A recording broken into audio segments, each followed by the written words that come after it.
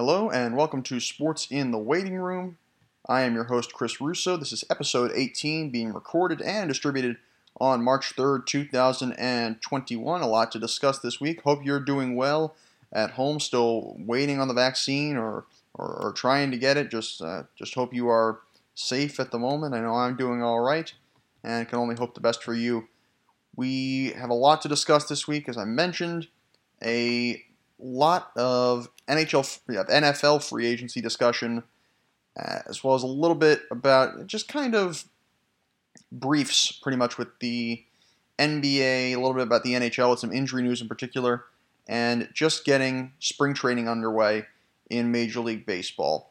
So we begin in the NFL, and of course, the biggest story of the week, there were probably two big stories. One was probably Russell Wilson, but we'll start with J.J. Watt. And that is that J.J. Watt agreed to a 2-year, $31 million contract deal with the Arizona Cardinals. $23 million of that 31 is guaranteed. Watt, first off, as I go off into a little tangent already, Watt will continue to wear number 99. If you did not know, even I didn't know this, even though I'm a history and sports nerd, Watt will wear number 99, even though it was previously retired for Chicago Cardinals. Remember they were the Chicago Cardinals. Halfback, that's right, a halfback wore 99 at one point, Marshall Goldberg, thanks to the blessing of the late Goldberg's daughter Ellen. If you did not know about Marshall Goldberg, I did some research on him. Pretty fascinating story. First off, one of the, there's not a long list of, and obviously this should not be the primary focus, but there's not a long list of Jewish players in the NFL, particularly at that time. So that was one thing of note. Goldberg played 8 seasons in the NFL, all but the Cardinals. He is not in the Pro Football Hall of Fame, but he is in the College Football Hall of Fame. He won the 1947 NFL Championship, and might I mention, I believe that was the last of the two. The Cardinals have won 2 NFL championships. They have not won since they were in Chicago. They've moved to St. Louis since then, and they moved to Arizona after that. And they actually have the longest championship drought of any of the teams in the Big Four sports leagues, MLB, NFL, NBA, NHL, now that the Cubs have won. And I'll actually get a little more into that later on. But he won the NFL championship in 1947 with the Cardinals, and his career was actually interrupted because he served as a Navy lieutenant for, I believe, 2 years in World War II. So just a very impressive life, and it's nice that Watt was able to get his daughter's blessing. And this is kind of a big part of a bigger conversation if you actually think about it. The most important thing here is J.J. Watt, but football, if you notice, football is a sport where there are so many guys on the roster. You think about it, it's a 52-man roster. There are half as many. There are 52 players on a roster. There are only 99 available numbers. So more than half the numbers are taken. Because I don't think anybody can wear 0 in the NFL. But more than half the numbers are taken, and they're relegated to certain positions. So like offensive linemen can only wear 60s and 70s. You're limited to maybe like 2 10s, if you know what I mean. So it's something where football is a sport where there are so many guys on the roster that it really is difficult to put a number out of commission. And that's why I wonder if the NFL will just either stop retiring numbers and or bring them out of retirement. And that's why you see so many teams. You'll see the Ring of Honor in the NFL, and you just see the names of players with their number, but the number won't necessarily be retired. It's so tough to do in the NFL, and I doubt they'll ever go to 3-digit numbers, because that would just be, 1, kind of crazy, 2, harder to print, and 3, I say this from personal experience, I think it would be harder for a broadcaster to memorize triple digits, especially if there are still double digits or single digits on there. But anyway, that's beside the point. Just getting back to this. So J.J. Watt signs for $15.5 a year with the Cardinals. That seems a little excessive, considering how injury prone he's been and the way he's played in the last couple of years or so. But the truth is, if you notice, Leonard Williams is asking for, I think he's asking for like 17 or 18. Then J.J. Watt is worth 15.5.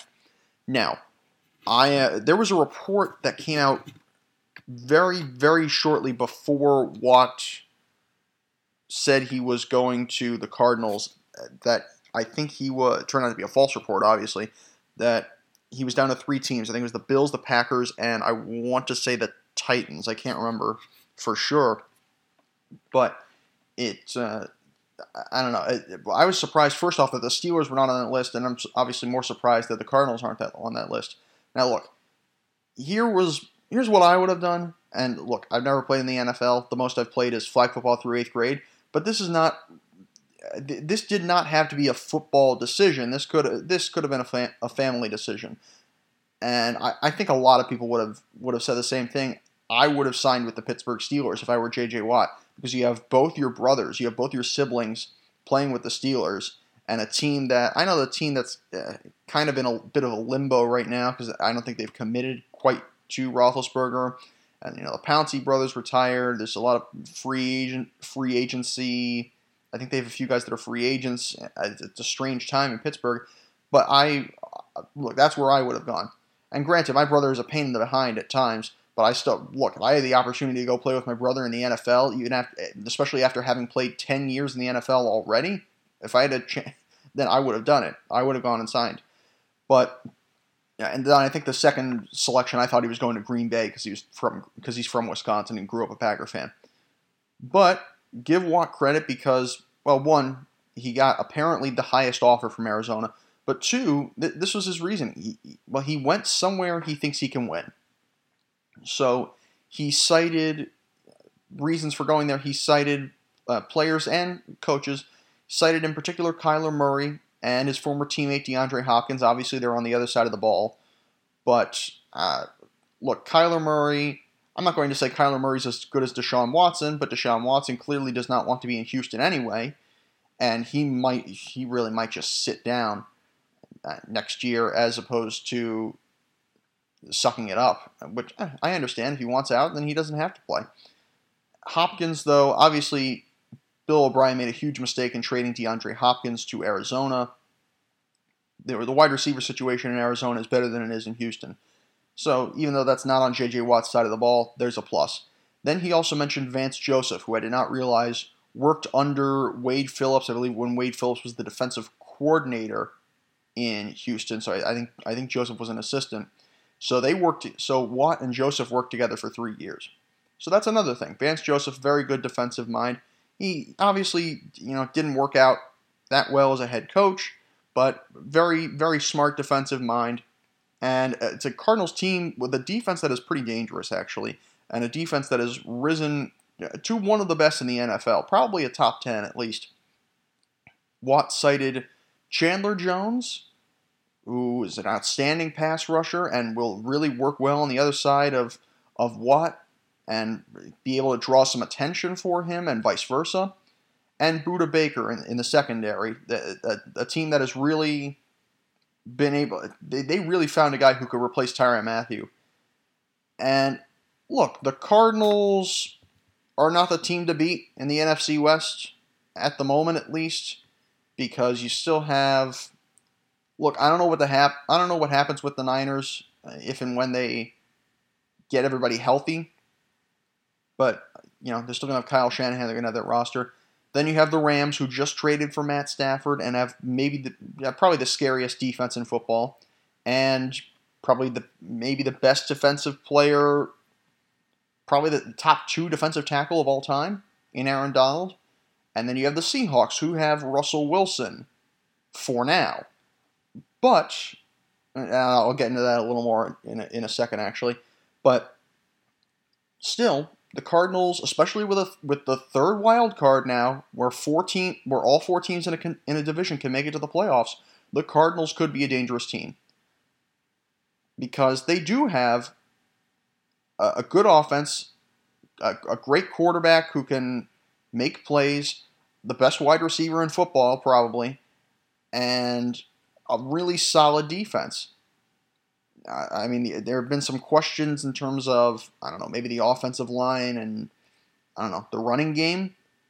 But J.J. Watt went to a place where he thinks he can win, and that's understandable.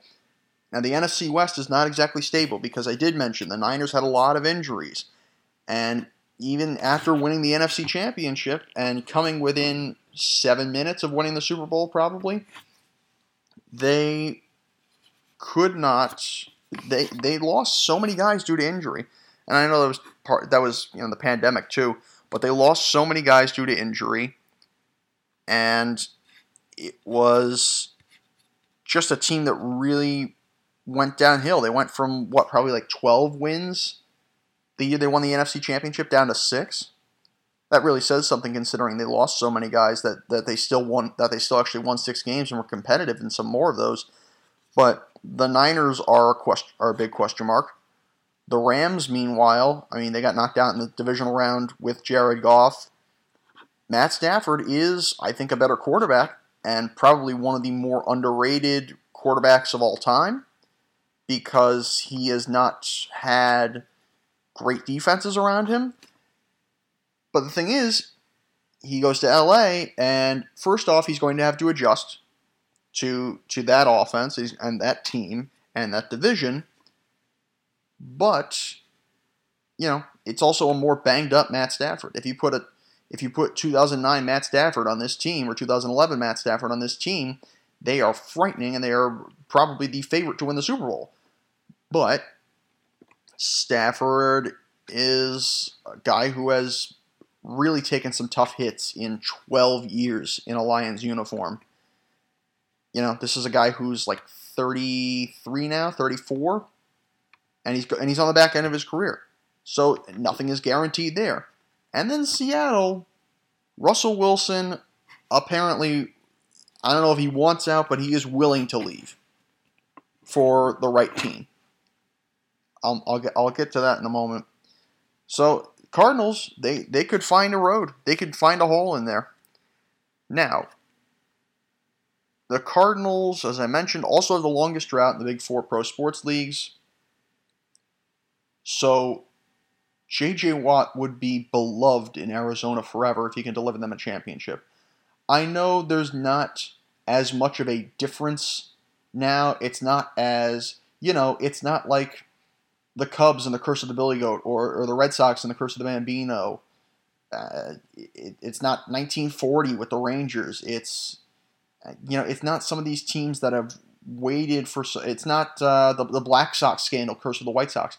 It's not these teams that have waited now for 80, 90, 100 plus years, but the Cardinals have waited a long time, and anyone who has stayed with that fan base, who has somehow stayed with that fan base from Chicago until now, anyone who's that old enough to still appreciate that team, it's a small few. It's an oxymoron, but it's a small group of people. But they will love J.J. Watt, and J.J. Watt will never have to buy a meal in Arizona or the city of Phoenix or Glendale ever again if he could deliver them a championship. Because, they've gone from Chicago to St. Louis, where they've created a noticeable fan base, and then they moved out to Phoenix. And it's been 74 years since the Cardinals won a title, the longest active drought in pro sports. So if J.J. Watt wins a championship in Arizona, it would be, although he will not be as dominating physically, I don't believe, as he would be in Houston, it will be more impressive than if he delivered a Super Bowl to Houston. It will be. So, moving on to the quarterback, another big name in the NFC West, Russell Wilson. So, Russell Wilson has waived his no-trade clause for 4 teams. Now, it's going to be 4 teams, 3 in the NFC, 1 in the AFC.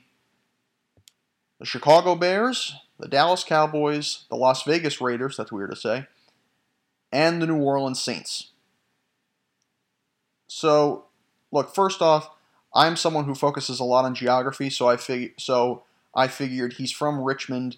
Maybe he'd want to go play for Washington, but clearly Seattle's a better team than Washington is anyway, probably, even if you put him in a Washington uniform. So, geographically speaking, let me just start off with that. Not to say it's the best football move, but here's geographically speaking.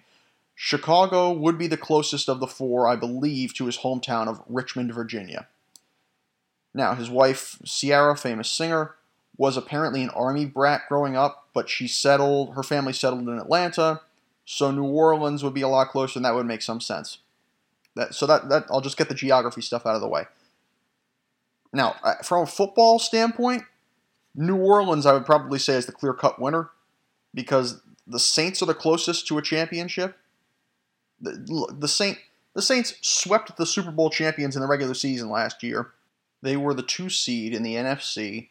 Now, an NFC that is not as strong this year, but a 2 seed in the NFC nonetheless, behind an MVP winning Aaron Rodgers. So, look, the Saints, I thought, were going to be probably the team to beat in the NFC last year. I thought they were going to blow through Tampa Bay. And despite the mistakes that Drew Brees made in that game, the Saints still kept it close for a while. And they were still in it for, I don't know, until maybe the last 5 or 7 minutes of that game. And had they gotten through that, I mean, considering what Tampa Bay did to Green Bay, Saints had the pass rush probably to beat Aaron Rodgers. So look, if Russell Wilson gets traded to the Saints, it'd probably be a perfect fit, because you go from one great quarterback, one all-time great quarterback, to another through a trade somehow, not through the draft, not that transition, but through the draft, and it'd be even more impressive. But Wilson would probably have to take a small pay cut because of the free agent signings that the Saints are trying to make. They, like the Steelers, the Saints have a lot of contracts to sign this year. Now, Dallas and Las Vegas have, I think, far stronger offensive lines than that of Seattle. That's the biggest problem, I think, for Wilson. Though the quarterback position is probably where Dallas least needs an upgrade, except maybe wide receiver. I know Dak Prescott may cost a lot, but in terms of the level of play, I don't know if there's that big a difference. And truth is, Russell Wilson should probably cost more. Russell Wilson, not going to say he will, but Russell Wilson should cost more than a quarterback than Dak Prescott should anyway. So, look, I don't know if he's going to go to Dallas. I would probably bet against that. And the Raiders, I don't know. I feel like Derek Carr's been there long enough that he's kind of shown he hasn't been the problem. Clearly, Derek Carr hasn't been the problem in Las Vegas or Oakland, for that matter, and Dak Prescott hasn't been the problem in Dallas. So, look, New Orleans needs a quarterback. Chicago needs a quarterback. Those would be the two that would make sense for me.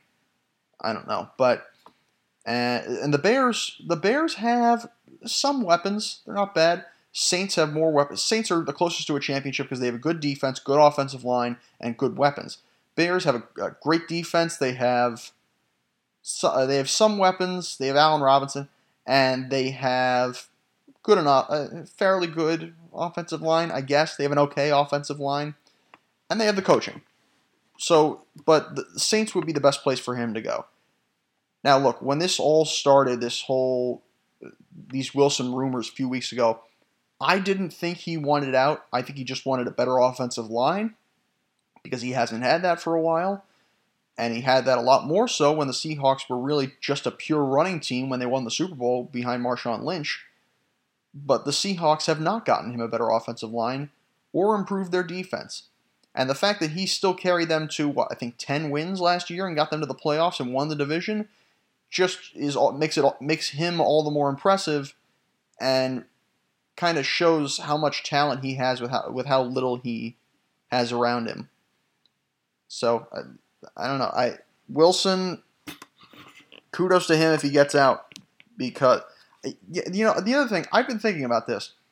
How much different, really, is this if Pete Carroll just tells him to give the ball to Marshawn Lynch at the 1-yard line? Think about it, because, one, he's in a lot higher esteem.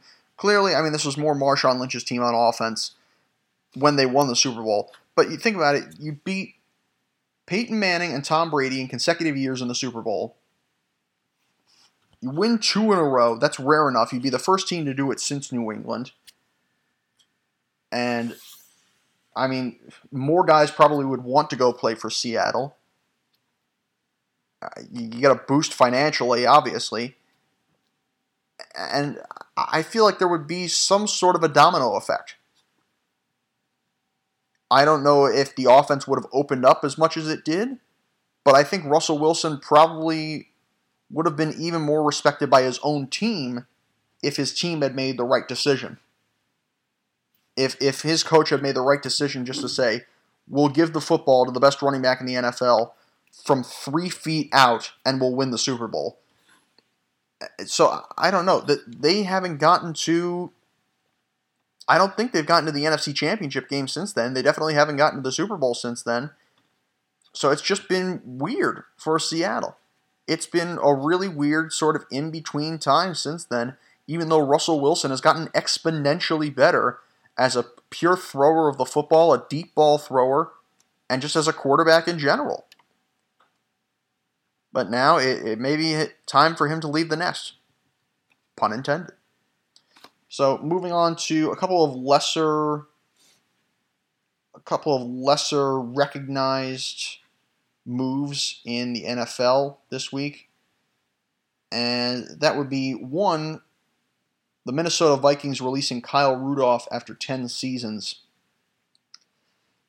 And I know Kyle Rudolph is not exactly, he's not Travis Kelce, he's not Rob Gronkowski, not Tony Gonzalez or Kellen Winslow, but that is a guy who has been, I would argue, the best tight end in the history of the Minnesota Vikings, a very well-respected franchise. 10 years with the Vikings. And obviously, overshadowed by Adrian Peterson in particular, and then more recently, Stephon Diggs and now Adam Thielen. But you want to talk about a guy who's been a real safety valve for the Minnesota Vikings over the last 10 years.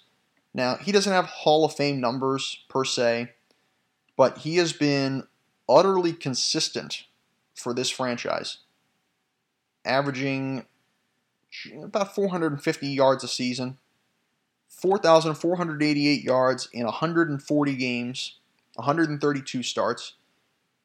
And this past year was the first time he had not played all 16 games since 2014. He had played in 80 consecutive games from 15 through 19, and then he played in 12 this past year, 48 touchdowns, 4,488 yards, a career high 840 yards in 2016, and not great in the postseason, I guess. I don't know. 154 yards in 6 games, 2 touchdowns. But a guy who's been a real pure safety valve for the Minnesota Vikings over the last 10 years. And I guess they really need the money. I hope somebody goes out and signs him because I think he's good enough that he can still play. His numbers did not go down that far. His numbers this year were actually, in 12 games as opposed to 16 games last year, were probably actually better. He had more yards per game and more yards per catch, I believe. But in the last couple of years, fallen off a little bit. I don't know. I hope somebody signs him. He's from Cincinnati. I think the Bengals would be a good signing. Good way to somebody who would be good to help get Joe Burrow through his second year and help him start to mature. But that's it for him in Minnesota after 10 seasons. Speaking of Kyle Van Noy is also on his way out. This one was a lot more surprising, I believe. Miami Dolphins released Kyle Van Noy after signing a 4-year deal last year. He signed a 4-year, $51 million deal that included $30 million guaranteed and a $12 million signing bonus. It reunited him with Brian Flores from New England. And for some reason, even after last year setting a new career high for pass deflections, and tying career highs in forced fumbles and fumble recoveries, he was somehow released. I don't know who the Dolphins are trying to sign that they let him go and how much they apparently will save by making this move. Okay, well, apparently they're going to clear about just under $10 million. But Kyle Van Noy apparently said he was surprised and disappointed by Miami's decision to release him. If you look at his stats, he's only gotten better in his last 3 years, probably. When he was in New England, he had 1 sack in 7 games in the second half of his 2016 season when they won the Super Bowl against Atlanta. He had a pick in the Super Bowl, no sacks. He's never had a sack he had a pick in the playoffs. He's never had a sack in the postseason. Then the next year, the Patriots go back to the Super Bowl, and he has more than 1 sack for the first time in his career. He has 5.5 sacks. He has 58 solo tackles, a career high, 73 combined tackles. In 2018, the Patriots win the Super Bowl. He plays in every game. He recovers fumbles and gets into the end zone for the first time in his career. He has a pick. He has a career high 92 tackles, 3.5 sacks. Last year with 2019 in New England, his final year in New England, in 15 games, he recorded a career high 6.5 sacks, 56 tackles, and he has only gotten better. He has only gotten better in the last 3 or 4 seasons. And again, I think he got better in his first year in Miami, even though he missed 2 games. And the Dolphins obviously got a lot better because the Dolphins went to 10-6, and they barely missed the playoffs. So clearly the Dolphins were doing something right. I don't know who they are trying to sign with this. I would think probably a wide receiver, I'm guessing. I don't know. Maybe, but just a bad move. Just a bad move. And knowing Bill Belichick and knowing Kyle Van Noy is really going to be let down by this, and that the Dolphins are probably going to have to pay him, probably had to pay him a little bit to buy him out. I think Bill Belichick is probably going to know he can get this guy for a little cheaper and bring him back. Because now that, obviously, Bill Belichick is going to have to get a quarterback because it looks like Cam Newton's on the way out. I don't quite know why. I thought he played well enough. The team won, I think, 7 games, I think. And he was kind of like a Lamar Jackson type quarterback this year. He just turned over the ball more. I think that was the difference. But Patriots won some games this year, and obviously Bill Belichick is going back for the first time since before he had Tom Brady to being a purely and solely really defensive coach. And now if he were to go out and get Kyle Van Noy at close to his height, probably, close to his prime, he's 29 years old, and you could probably get him for a decent price. It would actually be a brilliant move by Bill Belichick, I think, to go out and sign him again. It would make a lot of sense for him to make that move. And Belichick will bring back guys. He's done it before. So that'll do it for the NFL portion of the show. Come back and we'll break down some of the briefs of the NBA, the NHL, and the early portion of spring training. We're very happy to have it back here on Sports in the Waiting Room. Welcome back to Sports in the Waiting Room.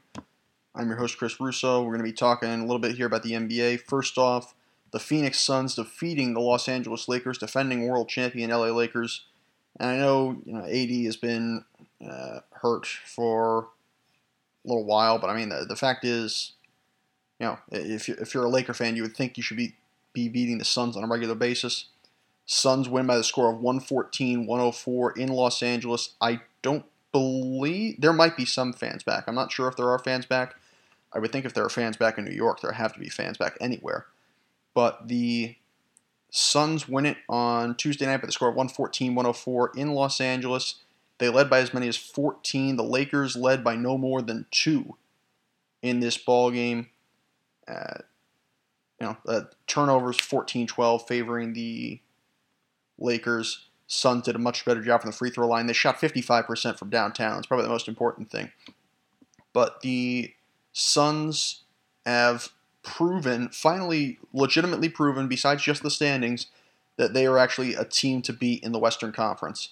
Now, and Devin Booker got tossed. Devin Booker got tossed out of the game too, and yet they still won, which is incredibly impressive. Booker finished with 17, but he only played 23 minutes. Meanwhile, Mikal Bridges and Jay Crowder played upwards of 35 minutes. Chris Paul played 33 minutes. Didn't score a point, but he had 8 points. He did have a plus minus. He had a plus minus of 0, but he had 10 assists in the game. And particularly with Chris Paul coming in and running the offense now, the Suns, I think, are a legitimate team. LeBron went off. LeBron had 38, but the secondary scoring, not much. 3 other players with 10 or more. Markieff Morris had 10, Dennis Schroeder had 17, Talen Horton-Tucker had 16, but they contained Harold, Caldwell-Pope had only 4, Caruso only had 7, and they did a great job containing that secondary scoring. So it might be different when Anthony Davis comes back, but a big, big victory for the Phoenix Suns. You look at it, the Suns are, I think, still 4th in the West at the time I record this, but they actually have as good, if not a better record than the 76ers in the Eastern Conference, the top team in the Eastern Conference, which is incredible. So look at that Western Conference, and Utah is well atop everybody. And then there's the Lakers without AD, and then you have the Clippers, who were without Kawhi Leonard on Tuesday night and lost to the Celtics, not by much, to be fair. And then you have the Suns. So the Western Conference once again is deeper than the Eastern Conference. Now, moving back to the Eastern Conference, of course, I have to mention that I'm going to mention the 2 teams around here. Knicks fans got delirious after they reached 500 for the first time in God knows how long. They are, after their loss to the Spurs, 18-18. Now, to be fair, there was no Derrick Rose in that game, but the Spurs were also without LaMarcus Aldridge. And so, but the fact is the Knicks were ahead of the Celtics for the second. They're neck and neck with them. I don't know, you could say the Celtics are underachieving, but you can also say that the Knicks have been a well-coached organization, and they've that's the biggest difference, obviously, is their coaching. But some of their free agency and draft, their job in the draft, I think they've done an excellent job. So it's funny, though. The Eastern Conference is still wide open. Look, at the moment, the Sixers are probably the team to beat. Well, really, the Nets might be the team to beat in terms of pure offensive talent.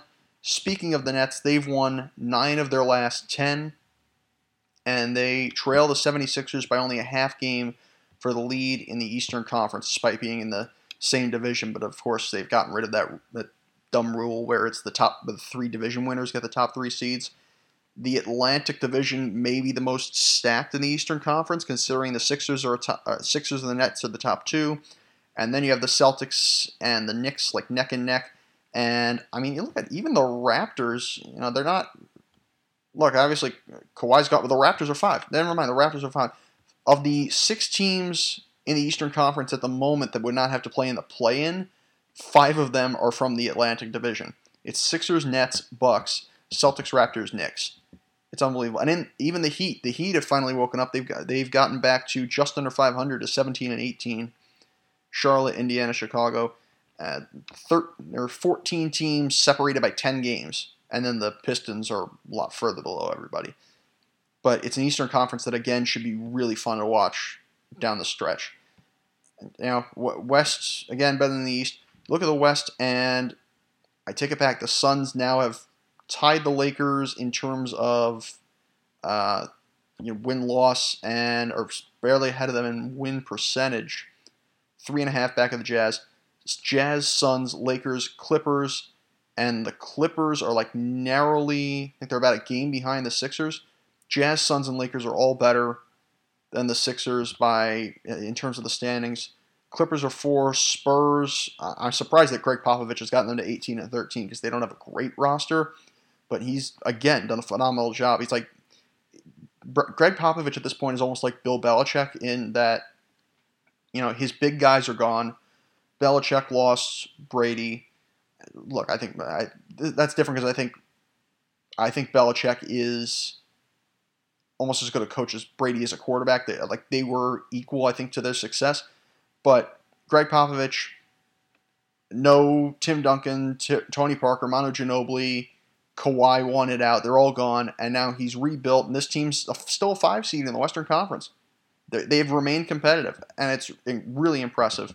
So it's fun, though. It's fun that, unlike a couple of years ago when we would just see, or 3 years or so ago, that you would just see Golden State and Cleveland in the finals every year, which again was fun to watch, but it was a different kind of fun. I love seeing parity in the NBA because unfortunately the NBA has been a type of league where it's usually just one or two teams that dominate the league. That's why the Celtics and the Lakers have combined for well over a third of the league's titles all time. But again, you're finally going to see you're starting to see some dominant teams in smaller market cities. Obviously, we always think of Boston, Los Angeles, New York, even though they obviously haven't been as successful, and then Chicago, the playing home for maybe the greatest athlete of all time, definitely the best basketball player of all time. And now you finally start to see some of this dominance from the smaller markets. Salt Lake City, Utah leads the Western Conference. And not with probably anyone as dominant as Stockton and Malone, but even with LeBron in LA, LeBron and Paul George and Kawhi Leonard running LA, Utah still leads the West, and they haven't lost double-digit games at this point. And you have to wonder whether they can keep that success rolling for the rest of the regular season, let alone into the postseason. All right, moving on from the NBA, we'll do some NHL briefs here. First off, Sidney Crosby, obviously of the Pittsburgh Penguins, placed in COVID-19 protocol this past week. Not to say that he has it, and I believe he was the only one who was placed in it. But, hope for his health first off. Penguins still beat the Flyers by 3 goals.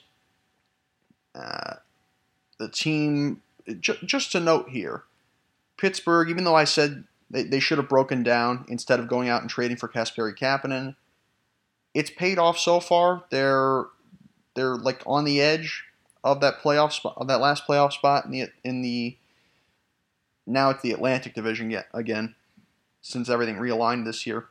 Remember that the team won roughly 2/3 of their games without him last year, even when he was out due to injury. So it's a Pittsburgh team that's still fairly deep, not as deep as they were when they won the whole thing a few years ago, but it's still a team with some depth and a team that can win without Crosby if necessary. Moving to a team that has not had as much success, but it's still a fairly significant injury. The Ottawa Senators have lost Derek Stepan for the year with a torn labrum. He's expected to be back by the start of the 2021-22 season. Obviously traded for him this past year, and I know it's a team that's already in last place. They're 8 points they're 8 points behind the team closest in front of them in the Canada division. But it's just more rough news for a team already in last place. Even though he's not exactly a huge it's not Thomas Chabot, but it's a significant injury. And speaking of significant injuries, the Nashville Predators lose Ryan Ellis for 4 to 6 weeks with an upper body injury. And that is pretty big because along with Roman Josi, he has commanded the blue line with Nashville. Predators are 8 points out of the 4 spot in the Central, and that's going to be a huge loss. One last thing for the NHL, Alex Chiasson suspended 1 game for cross-checking Jimmy Vesey in the head after the Oilers Maple Leafs game on Monday. It was after the buzzer sounded and as the Maple Leafs were going to celebrate their victory that Chiasson and Vesey started talking to each other. You can find this on the NHL website if you just look this up. The NHL does a great job of explaining their punishments and suspensions and explaining the reasoning for it. And they did a good job. They suspended Chiasson for 1 game with just a nasty cross-check to the head and neck area of Jimmy Vesey. And it's even worse because it was well after play was over. The buzzer had sounded. Half the Maple Leafs organization was off the bench. And if you don't know what a hockey stick is really like, hockey sticks are no longer just wood. It's bad enough if you cross-check the guy in the face with wood, but like it's more of a synthetic kind of blend. It's sort of I think there's some metal in there. It's a lot different from what a hockey stick used to be. So it's even worse. These are it's even more serious to cross-check a guy. It's a lot more firm. Sticks are a lot more firm in the NHL now. And I'm saying this just from being close up to hockey sticks at the junior level. So I can only imagine how manufactured and thicker and how harder it is to break for these guys to try to break these sticks. So it's a dangerous offense. We'll wrap up the show with some discussion. Spring training's back. I won't go into specifics with any of the games or anything because spring preseason doesn't make a huge difference. It doesn't make a difference in terms of standings. The games don't actually matter, but it's so nice to have spring training games back, and there are fans. I mean, the truth is we probably should have had fans at outdoor events all over the place a while ago, last summer, for baseball games in particular, but in Florida, in nice 70, 75 degree weather, 80 degree weather, which I would absolutely love right now. And it just gives you hope, not only that baseball is going to be back, but that people are going to be in the stands for baseball games, because we did not have any last year until the postseason. And now there are people in gorgeous weather, and it's not just that. It's a sign that spring is finally going to come, because this has been a fairly rough winter, kind of in and out. I know there have been times where the temperature's been a little higher, but there has been so much snow here in the Northeast. I have actually become addicted to shoveling, just so I can get out of the house and have some sort of time to myself. Because if you can't tell in editing here, part of it is I think my mom was like going in and out of the house.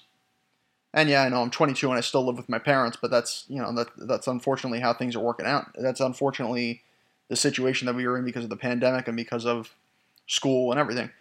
But the alarm kept going off because people kept coming in and out of the house, so I had to keep editing and I had to stop talking for a while. And so it's just nice to be able to know that we're not far away from things going back to normal. And even before that, people just being able to get out of the house, get some, well, for me, when I was shoveling, just some solitude, but now we'll get some warm weather and some human interaction in person. And just having baseball and some sort of normalcy after the one of the deepest, darkest winters we've ever had, not from a weather standpoint, but from a mental standpoint, and just being separated from each other. It's going to be so good to have baseball back. I know people say that football is the most popular sport, but baseball is America's pastime, and just to get back somewhat to normal is a blessing. And one last thing from free agency here. Gio Gonzalez, who is a native of Hialeah, Florida. I believe I'm pronouncing that correctly, because from being down there a number of times in that area of Florida. Gio Gonzalez agrees to a minor league deal with his hometown Miami Marlins. And now, obviously, Gonzalez is not what he was in 2012 when he won 21 games and led the league. He's not a guy who can throw 200 innings anymore. I don't think that's what they're trying to find. Obviously, that's why they signed him to a minor league deal. But he gets an invite, and as little as 2009, as recently as 2019 and 2018, he was still a fairly good methodical pitcher in Major League Baseball. 2019 in Milwaukee, he went 3-2 with a 3.50 in 17 starts. In 2018, he was traded after a rough early portion of the season with Washington. He was traded down the stretch to the Brewers, went 3-0 with a 2.13 ERA in 5 starts, helped take that team all the way to the National League Championship Series, and within one win of going to the World Series. Now, the Marlins, a lot of people forget how much noise the Marlins made late in the regular season and in the postseason last year, after losing so much of their team to COVID and having so many of their games delayed. A lot of people forget that they are a good young organization with some good pitching. They have a solid young rotation of Sandy Alcantara, or Alcantara, I keep forgetting that, Pablo Lopez, Eliezer Hernandez, and Sixto Sanchez. It's a really good rotation already. Gio Gonzalez, I think, would be a perfect fifth guy. Could be a good swingman, perhaps, to be the possible sixth starter or your middle relief guy. And that would be something even bigger if they could get to the postseason. I know that the National League East is as stacked as any division in baseball this year, but that is a team that will be making waves in the next few years, and Gio Gonzalez could be a good bridge for this team as a fifth starter or as a middle reliever. I know, look, obviously he's better as a starter, and I think that's where he should be, but the Marlins are doing a smart thing, just taking a flyer on him, taking a waiver on him. So that'll do it for us for the program this week. Ran a little short, but I think we put out a good program. I am very appreciative of any of you who did listen, and I hope this show is making some sort of a difference for you. I know it's helped me a little bit in terms of just venting a little bit, not just about sports, but about life and just trying to get back to normalcy, as I mentioned down the stretch of the show here in the kind of spring training conversation. So thank you again for listening, and you will hear me next week on Sports in the Waiting Room.